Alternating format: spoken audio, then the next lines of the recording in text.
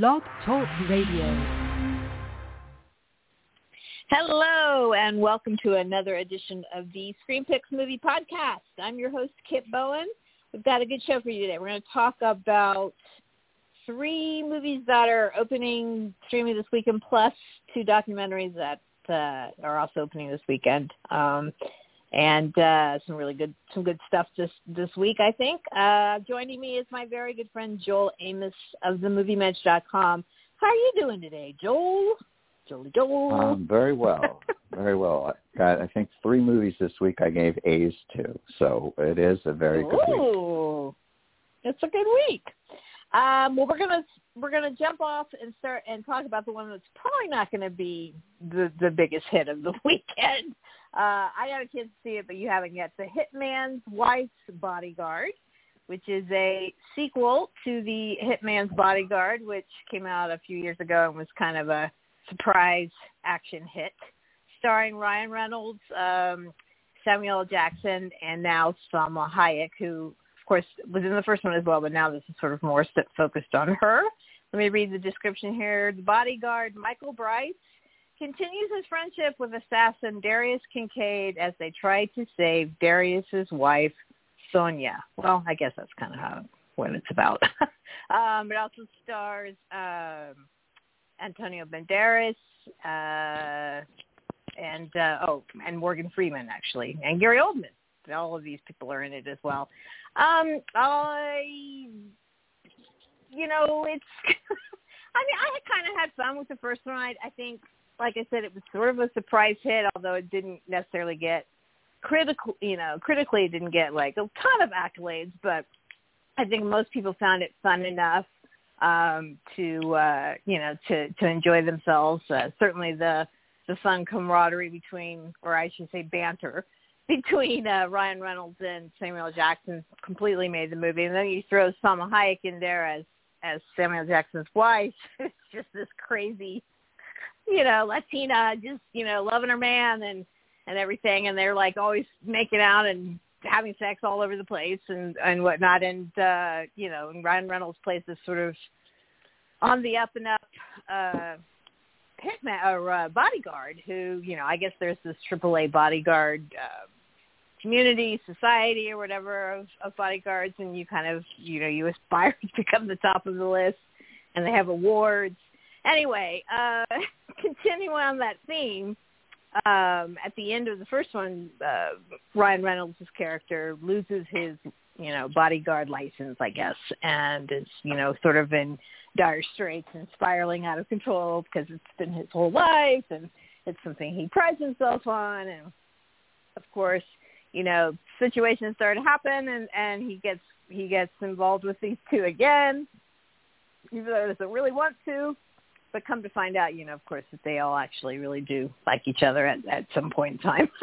I had fun with this one too. It's certainly not as much fun as the first one, only because we've already seen these characters, and I don't think they really do anything different to make them even better this time around. But still, Ryan Reynolds could like we've talked about, could read the phone book and I'd laugh. He just makes me laugh. He's very funny in this, especially the fact that he's obsessed with trying to get his license back, and he, talks to anyone and everyone about it, and that's kind of fun. And then of course Salma Hayek is, even more over the top this time around, and now they're trying to have a baby. And I think what really kind of, makes this just almost too silly for words is sort of the conflict that happens with Antonio Banderas plays this Greek tycoon type person who wants to, rule the world, kind of wants to make Greece be the top of the food chain again in the world, and the center and whatnot. And it's just this kind of a really, really dumb kind of mission that they go on. And I guess you really aren't watching it just, for that. You're not watching it for story, which I'm totally fine with. Sometimes, it doesn't matter at all. Other times it can be so bad that it just takes away from the movie completely, like a movie that's coming up that we'll talk about, but I won't mention it here. But this one, I continue to have fun with them. I thought the characters were the banter is just the best part about it. And of course, the action was good too. There's some pretty good action sequences, car chases and whatnot. So that always you pepper that in with some fun banter, then you've got a pretty fun movie. But it's definitely. I have a feeling at this point it might end the franchise, so to speak. We'll see. We'll see how much it does, box office wise. But I don't think it's going to do all that great. Yeah. Did you? I mean, were you intrigued by the trailer? Well, I gotta be honest. When that first trailer appeared months ago, I was shocked. I mean, if there was a movie that didn't scream sequel, it was The Hitman's Bodyguard. I mean, Ryan Reynolds, Sam Jackson, and a little bit Salma Hayek. I mean, the chemistry is off the charts, and I can see why producers in the studio were like, "We got to do this again." And it's a shot in the dark. Sometimes sequels are much better than the original and surprise everybody. But I have heard nothing but negative things about this. I've heard the word "stupid" used many times to describe this movie.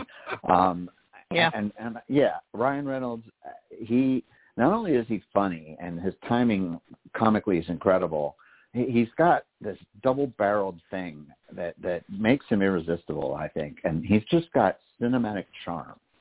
And you can't teach that. You can't learn that. You either have it or you don't. And so I think, that's why we keep with him. And we got a movie coming up soon Guy, I think it's called. It's just about him being in a video. Free Guy. Yeah, that was really good. That has him written all over it. But yeah, I kind of like the first one. I absolutely been waiting for somebody to put the song Black Betty in an action sequence in a movie, and they did that in that movie, and I was just like I was dancing in my seat. I'm like, you get an extra star for that. But this time from that first trailer, I just there's no urge to see it. There's just none. Yeah, I know. Like I said, it's okay. It's not horrible, and like I said, I've had fun in a lot of parts of it, but it is pretty stupid. I will agree with others who said that. It's just not. Yeah, but stupid. Still, like I said, they're fun characters. They're stupid, but it's fun. It's okay. I mean, I would probably give it 2.5 stars. Half a star maybe for Ryan Reynolds, just because it's Ryan Reynolds. I mean, he can deliver a line like nobody else. It's like, and he's actually like that in real life too. I mean, I've done many interviews with him or been in the same room, and he's just like that. Just funny man. Funny man. Yes. All right. So he's 2.5 stars. He's a treasure. Keep him around. We'll keep him around. Kid's got a future. So moving on, we're going to talk about a new Pixar movie, which, I think through the pandemic, I think it kind of got lost in the shuffle a little bit.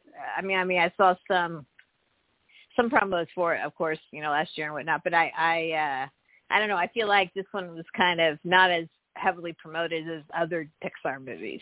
I could be wrong, but I just felt like kind of got a little bit shafted on it, and it shouldn't have. It's a pretty good movie. Let me read the description. On the Italian Riviera, an unlikely but strong friendship grows between a human being and a sea monster disguised as a human. That's kind of very general about this movie, very general. But and it's wrong. Right. Yeah, that's true. That's not right, is it? 2 sea monsters. That's wrong. Well, I think they're talking about the girl.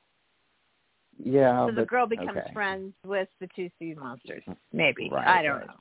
Anyway, there's a girl in it. She's not a sea monster. It's no spoiler. She's in the poster. The vocal talent includes Jacob Tremblay as Luca, Dylan Glazer as his sea monster friend Alberto, Emma Berman who plays Julia, I think that's her name. But there's a great sort of supporting cast and the adult, and I'm using air quotes, adult characters. There's Maya Rudolph, Jim Gaffigan, Sandy Martin, Sacha Baron Cohen for a brief moment. It was very funny. yeah, some good vocal talent behind this one, and visually, I'm really incredible. But I'll let you start us off. What did you think of Luca? Absolutely, I loved it. I really loved it. I mean, there's this thing really. There's something in the water up there in Emeryville, California, with Pixar, because even an average movie still will warm your heart, and this is an average. I think this is way above average, and I just loved the chemistry between the two boys. And is there nothing Jacob Tremblay can do? I mean, this kid is so young. I mean, in Room, I thought he should have been nominated with Bree. I thought he maybe should have even won. But so now he's 4 or 5, 6 years older. He's still got that boyish charm, and he brings that wonder to Luca that is exactly what you need. And I just thought he was outstanding. I thought it was beautiful to look at. I watched it with my daughter, and I wasn't sure she would like it because honestly, she does not like right now. She does not like movies where boys are in the lead because boys are gross. But she loved this movie. She wants to see it again this weekend. I mean, and I think that says a lot. You know, that a girl who only likes girl movies is really into a movie that has two male leads. And I just thought it was tight. It came in at the right times. The beats were nice. I'm kind of puzzled by this. I kind of had an Italian accent there for a second. I'm kind of puzzled. I think this should have been open in the theaters.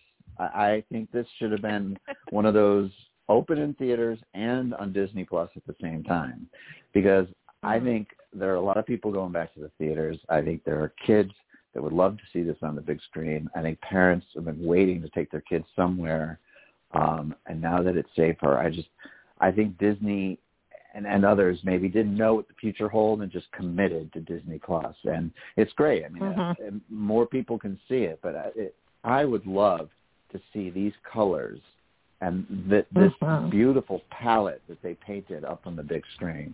And I thought it was filled with all those tender moments. And one thing I also like about Pixar animated movies, they're unpredictable. Like, you always know there's going to be a conflict. There always is in a movie. You have to have one from the second act to the third act. It's like a rule. But I didn't see it coming. I didn't know what it was going to be. I mean, and I got to commend them because I got in and I just went for a ride with this movie, and I really loved it. You know, I did too. I really liked it too, and you know, again, like you said, Pixar is I don't know what it is. They just, you know, I know I've heard and said this many, many times, but it's always true is that they care most about, you know, story. That's where they start. They don't start with the character. They don't start with the place. They don't start with, you know, whatever. They start with a good story, and then they expound on that. And, you know, this is a very sweet story, very, you know, again, very not relevant, but, you know, and kids will recognize themselves, you know, some of them maybe ones who want to branch out, ones who have adventure in their lives, you know, or love about learning or things like that. Because, I mean, the little girl character that they meet in this little Italian village, you know, she's kind of like a Hermione. She's very smart and very determined and ambitious, and you know, and that's probably why Bella likes it, because it had a really good, strong female character in it. Yeah, true. But you know, and it's about family, of course, and or lack thereof, and it's just, you know, all of those things make a really good movie. It doesn't matter what setting you put it in. It's a really good movie, so long as it's written well. And I would definitely, you know, like you said, even an average Pixar movie is never average, you know. I would say that this is in the middle of their, you know, for me, it's kind of in the middle as far as my favorites, because there's just so many. But, you know, it's definitely worth watching with your kids, because there's just so much fun and so much things to look at. And here's the thing that I find Pixar is doing more and more is they're targeting, or Disney in general, I should say, they're targeting geographic areas. don't you find that that's kind of the other new thing that Pixar does? It's like, I guess they've been doing it all along. I mean, you've got Under the Sea with Nemo, and you've got, I don't know what you have with Up. But anyway, with Coco, you had the Latin culture and the Day of the Dead culture, and with Brave, you have the Scottish culture, and now here you have the Italian culture, and I loved that part of it. I really did. I enjoyed, it's just a small fishing village, and I'm sure on a beautiful Italian coast there, and I liked how they incorporate the culture into these films. And I definitely wanted pasta after watching it. And in fact, we had pasta last night. So pasta with pesto. Oh, and then it's true. I mean, Pixar, I've been up there many times. I've gone to pre-press days, and they show us these photos, and the commitment is impressive. I mean, for Frozen, they went to Norway for a month.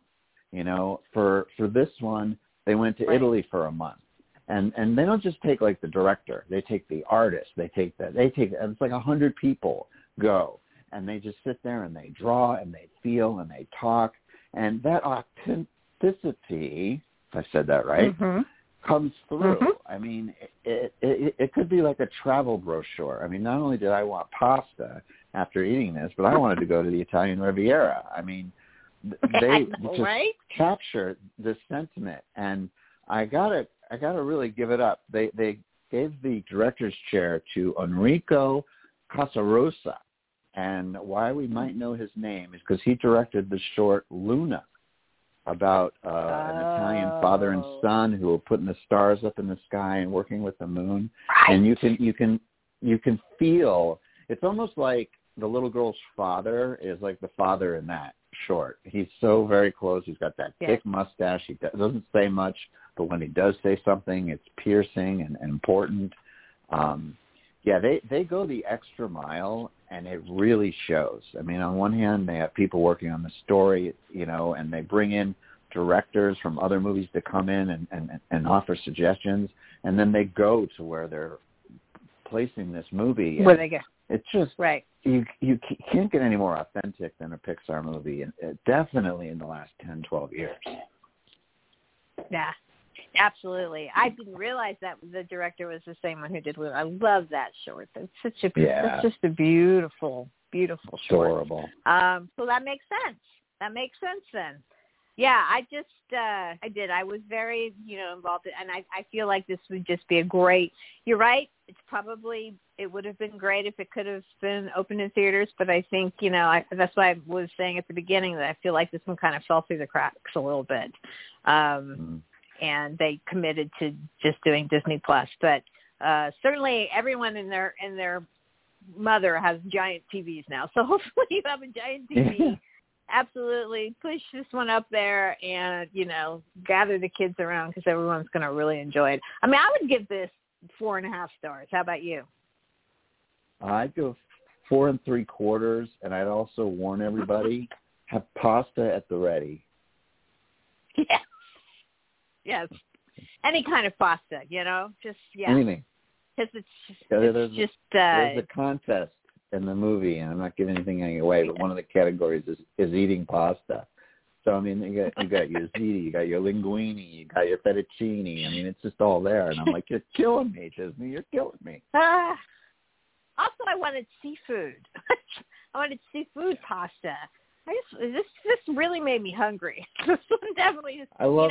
In every Italian movie where they highlight food in Italy, always makes me hungry. I love the line that the little girl's father says when they're like, they ask him what he does, and he's like, "I kill anything that swims." And they're like, their faces. Of course, yes, the whole part about. Kind of like part splash, part, that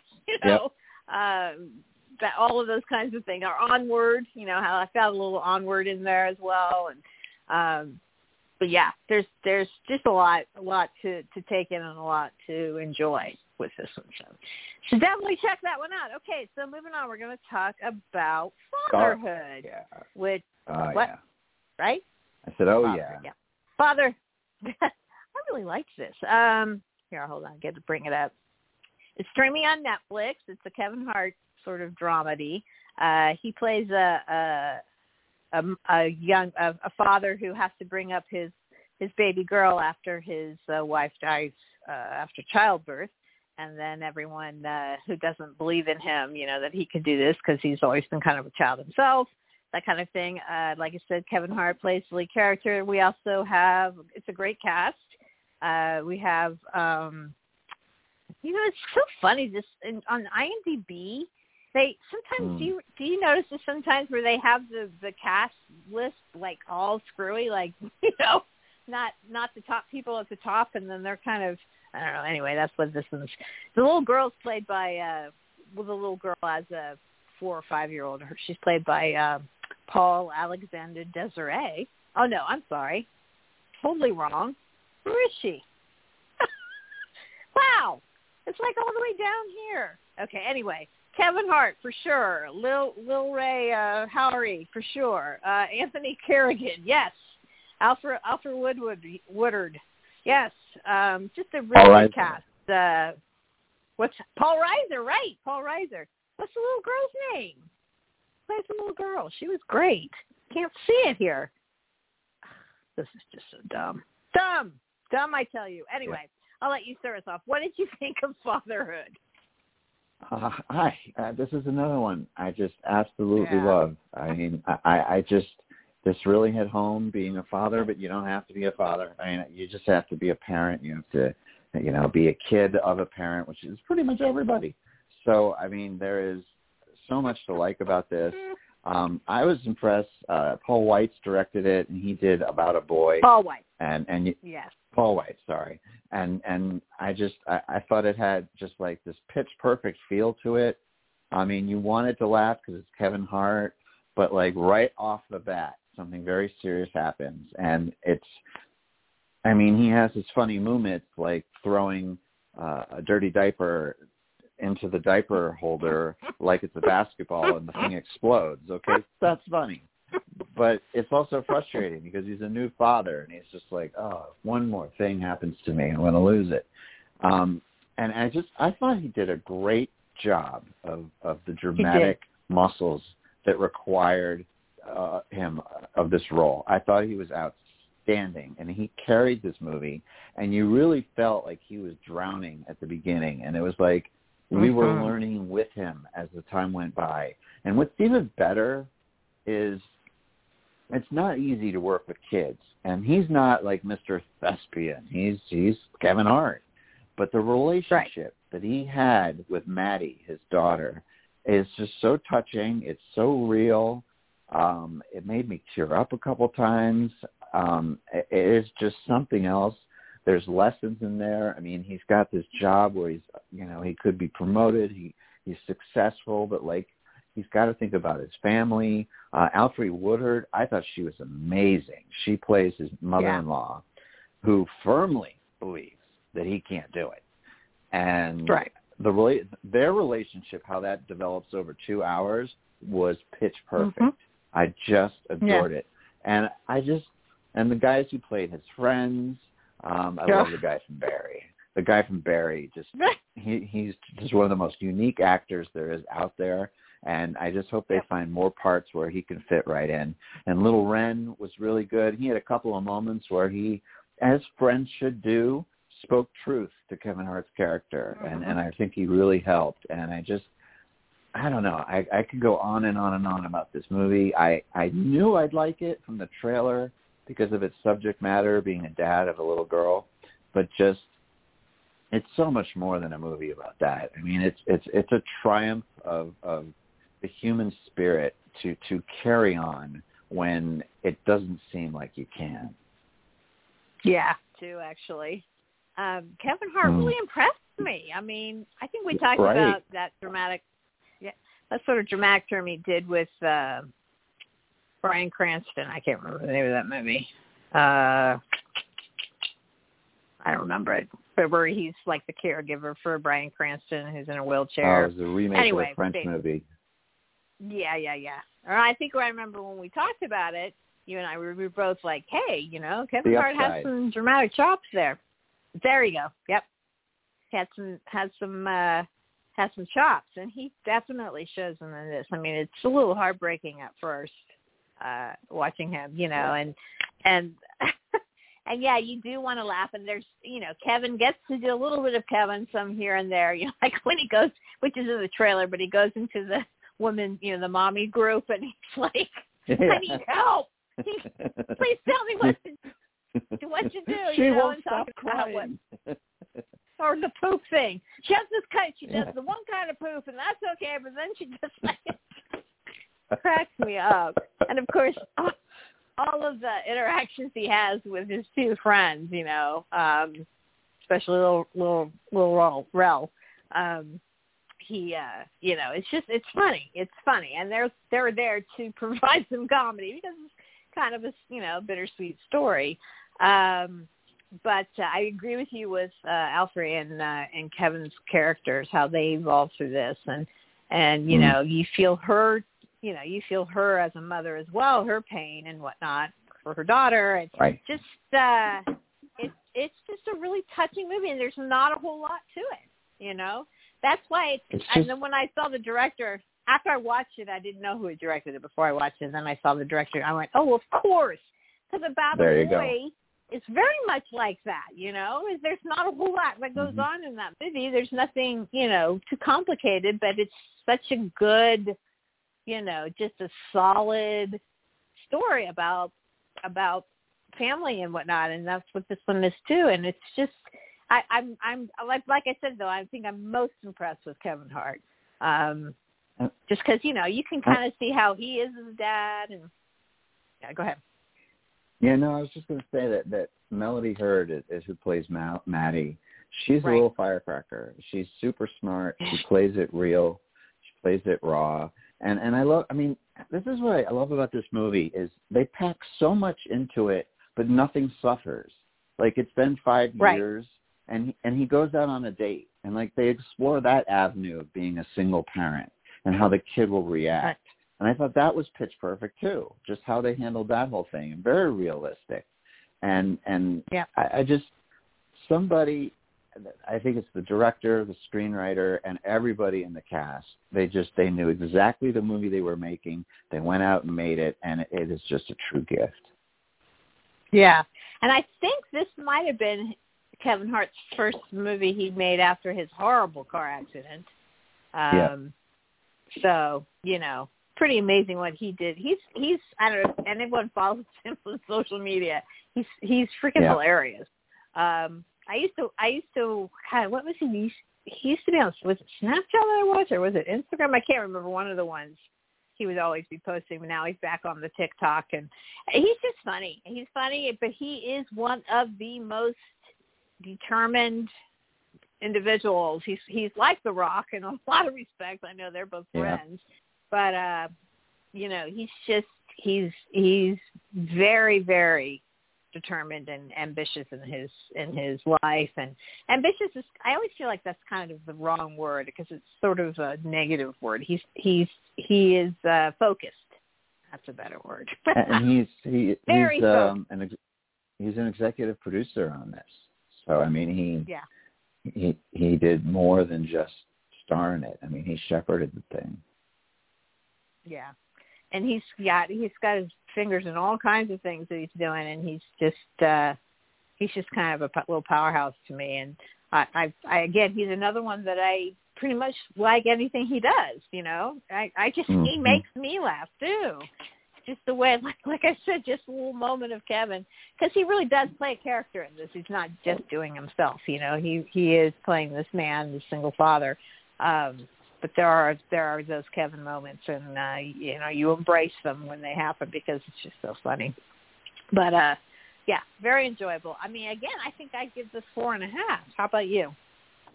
I go a little bit higher, 4 3/4. Okay, I'm going to do 4 3/4.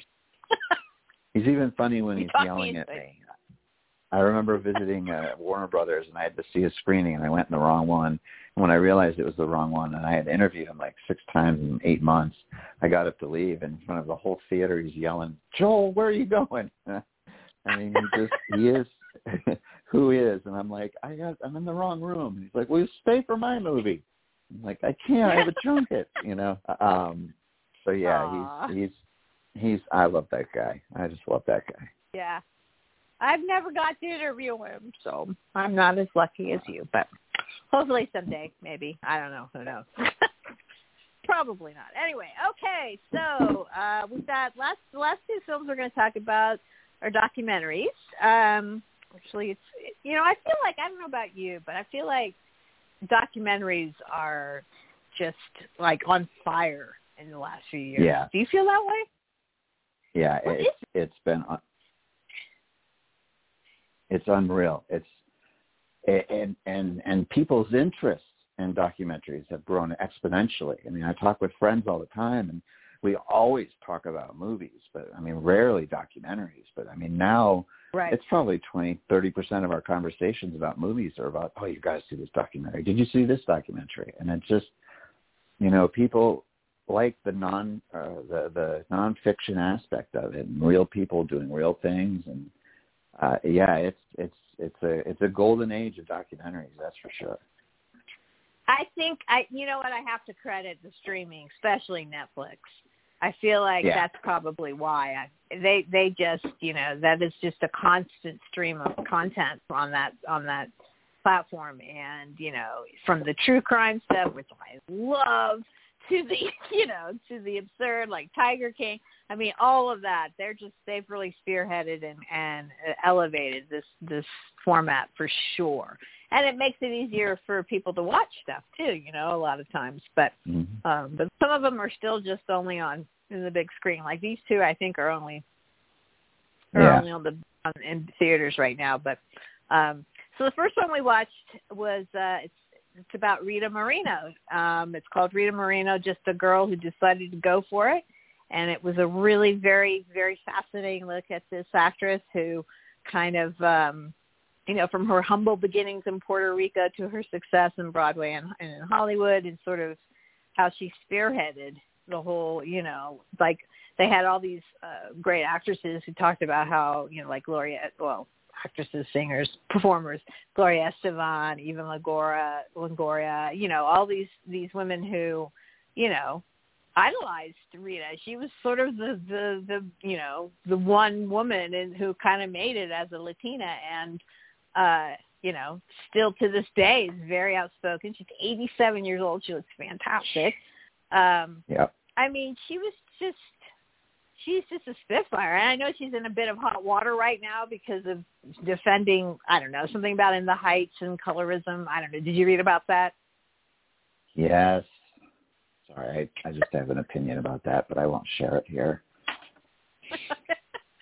Well, anyway, she kind of said it's hard to, you can't please everybody, was basically what she said, and then she had to backtrack that, I guess. Isn't that right? Is that something that's what happened? It's like people were complaining there wasn't enough, you know, varying, you know, Latino type, you know, the culture can, you know, be very, it expands a lot, and they were complaining about In the Heights not, you know, expanding more, basically.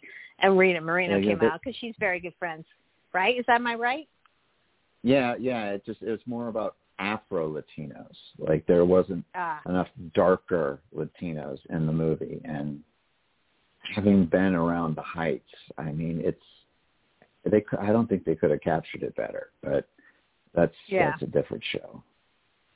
Gotcha. I gotcha. Okay. Anyway, but Lin-Manuel Miranda's in this documentary as well, speaking about Rita, because they're friends. And I was just fascinated by it. You know, I mean, I knew a bit about her background, and I knew she took a lot of those early parts that she played in Hollywood, where she was always the island girl or the, you know, the exotic girl or whatever. And I could see her frustrations. I mean, you know, but the thing I didn't really know about, and I'm sure, you know, people did know about this, but I don't think I really knew about it, was her relationship with Marlon Brando. I had no idea.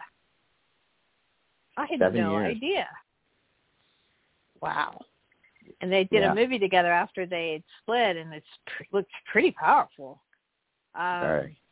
But of course, you know, they talked all about.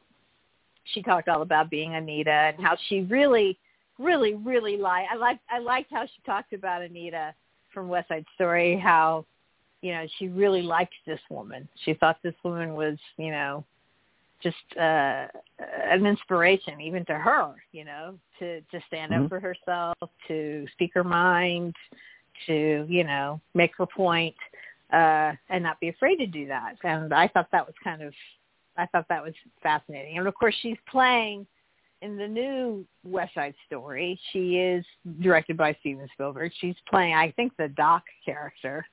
I think that's what I can get from the trailers, but she's like, and she's at the end of it, she's like, it's come full circle. Is that crazy? She says. But yeah, I was fascinated by this. How about you?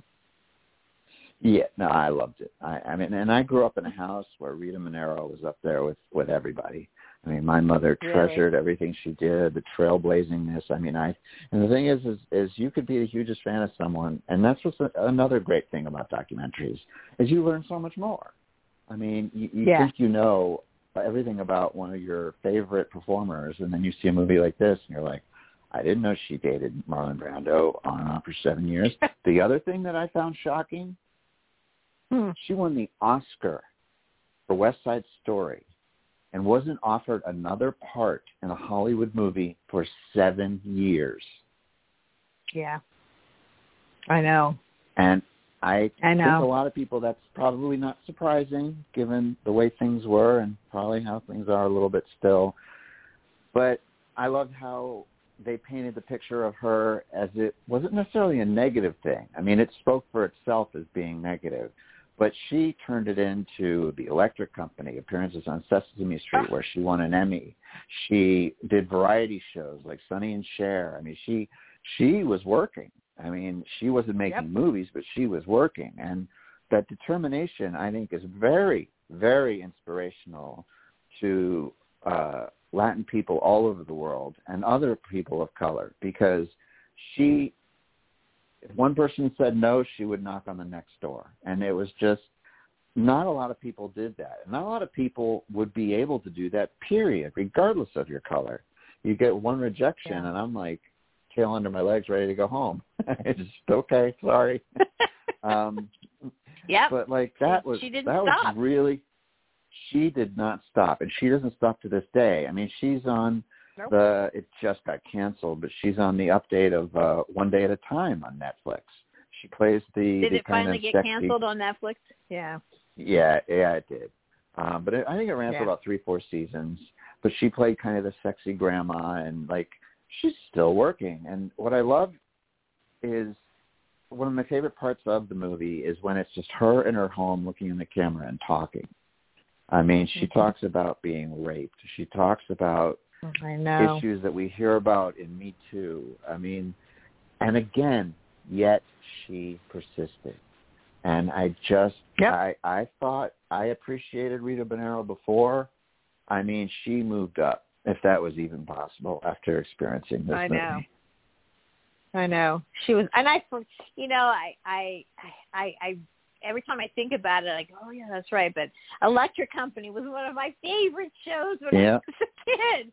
Me too. And I just forgot that she was like so funny on it, and she and Morgan Freeman were together, and he was in this as well. His reminiscence about working with her as well, and her daughter, you know, the daughter was very. I liked her too. She's just, you know, it's kind of like her mom, and that they're really close, and that's, I don't know. It was just a very touching and inspirational and just fascinating look at this woman who's already just such a great woman, and you know, she will be revered, and she's one of the only people who has an EGOT. You know, she has all four of them: Tony, Grammy, Oscar, and Emmy. Yep. And I think a couple of Lifetime Awards, and she got a couple of Presidential Medals of Freedom from Barack Obama and George W. Bush. I mean, she's so good they gave her the award twice.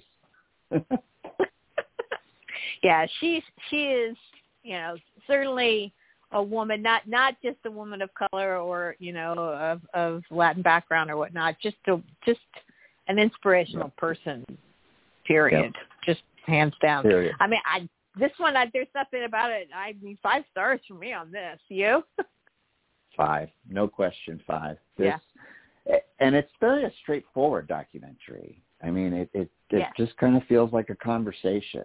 And you're used to documentaries being kind of like sweeping and, oh, my goodness, I can't believe that. But this is very straightforward, and I think that it would be a crime if it wasn't nominated for Best Documentary. And I know we're very, I very, hope very it is. early. But I hope this one's got legs. Yeah, see, that's the thing about documentaries, which is fascinating, too, is that sometimes, just depending on the subject matter or the director, they can be kind of artsy and they're, unique looking, or they, do different things with the camera. And, they make a movie, basically, but even though it's a nonfiction. They didn't have to with this. They don't have to. They literally just have to point the camera at Rita Moreno and just let her go. Just let her talk. Let her tell her story. There's no need to do anything fancy with this one. And let her friends, colleagues, and appreciators also add their 2 cents, and you've got a complete picture. Yep. And just watching her past performances and, all of it.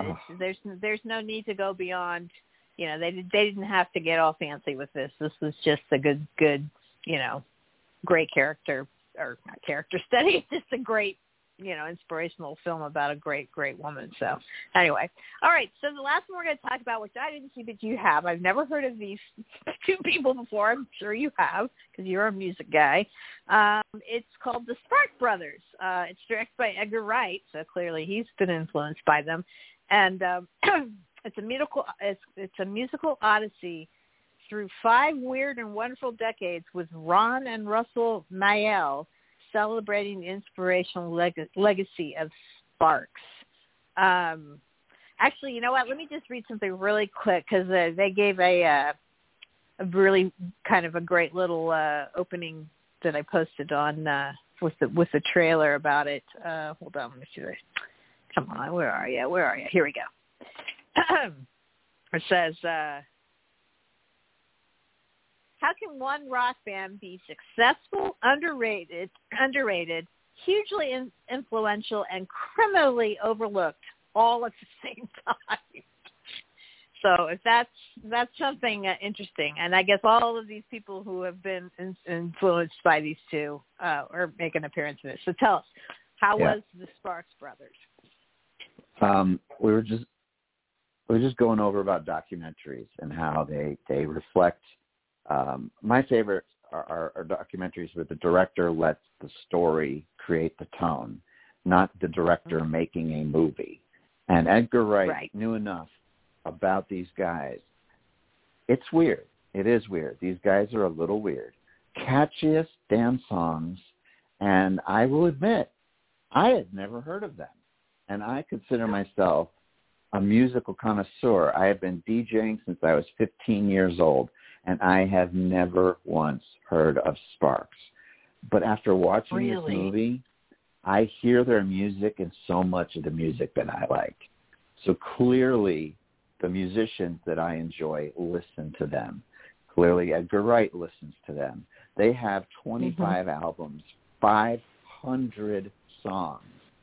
And they started in the late 60s, and as all the bands in the 60s did, they looked the 60s part. They sounded like a 60s band.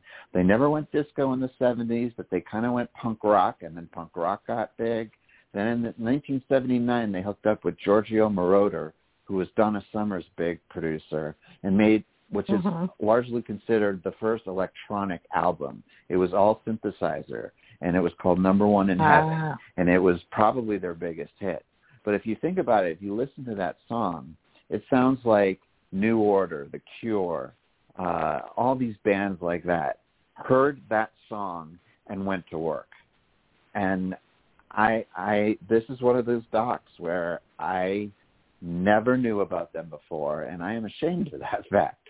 and I will admit it on the air. But I was just impressed. Everyone knows I love Edgar Wright.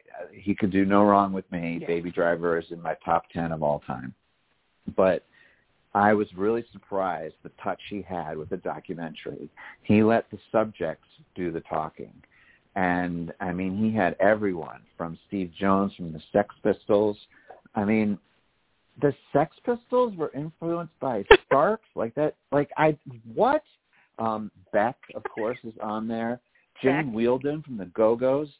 She dated the lead singer, and like you can hear a bit of the Go-Go's and what they do, and it's just like it just blew my mind. It just blew my mind. Sweet. Mike Myers is in it. Weird Al Yankovic, of course, because he's a little weird, does his own thing. But the thing is, Weird Al does it for laughs. These guys are serious. So, you know, when they're singing about we're number one in heaven, I mean, they're dead serious. They believe that they're the number one band in heaven, even though they're still here on Earth. They're a little strange. They're American, but everybody thinks they're English because it wasn't really going well for them here, so they moved to England, and then they got huge all over Europe. And then they come back to the States, and they show concert footage with thousands of people in the audience. And I'm like, how have I not heard of these people? And so it's the most uniquest of music documentaries that you can see, but it is purely those two brothers. And what is so crazy is for the longest time, the lead singer was the pretty boy. He dated everybody. Everybody thought he was so cute and gorgeous. And then his brother had like this stone-faced jaw. He never smiled, and he had a Hitler mustache.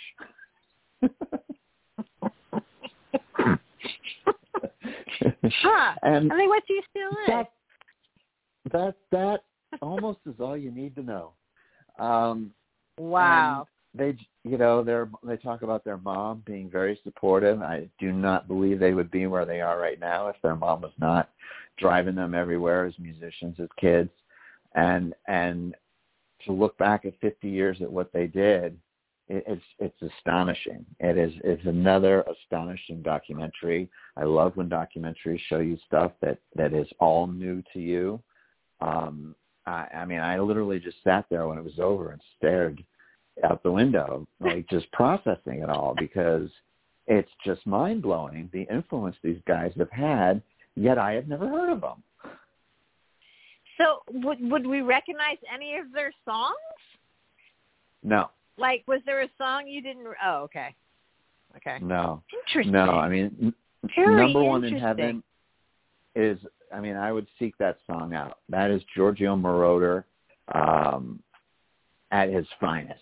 And to hear how he hooked up with them, they just decided one day they wanted to work with him after hearing Donna Summer. I'm like, these are the guys who influenced the Sex Pistols, and they're calling the guy who made Donna Summer what she is to work on their next album. And then it ends up being their biggest album. Wow. It's just, wow is wow. Right. It's just... Well, I'm going to have to watch this because this sounds fascinating.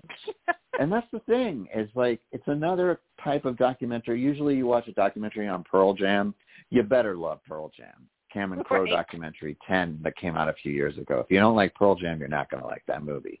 The thing about the Sparks Brothers is you don't have to like their music to like this documentary. Oh, okay. Huh. All right. Well, I'm intrigued. I would give what it 4.5. rating would you give this one? 4.5? Okay. 4.5, yeah. Okay, cool. So this one's just in theaters too, right, at this point? Yeah, but I also think, like Rita, give it a few weeks. I wouldn't be surprised if it's streaming somewhere.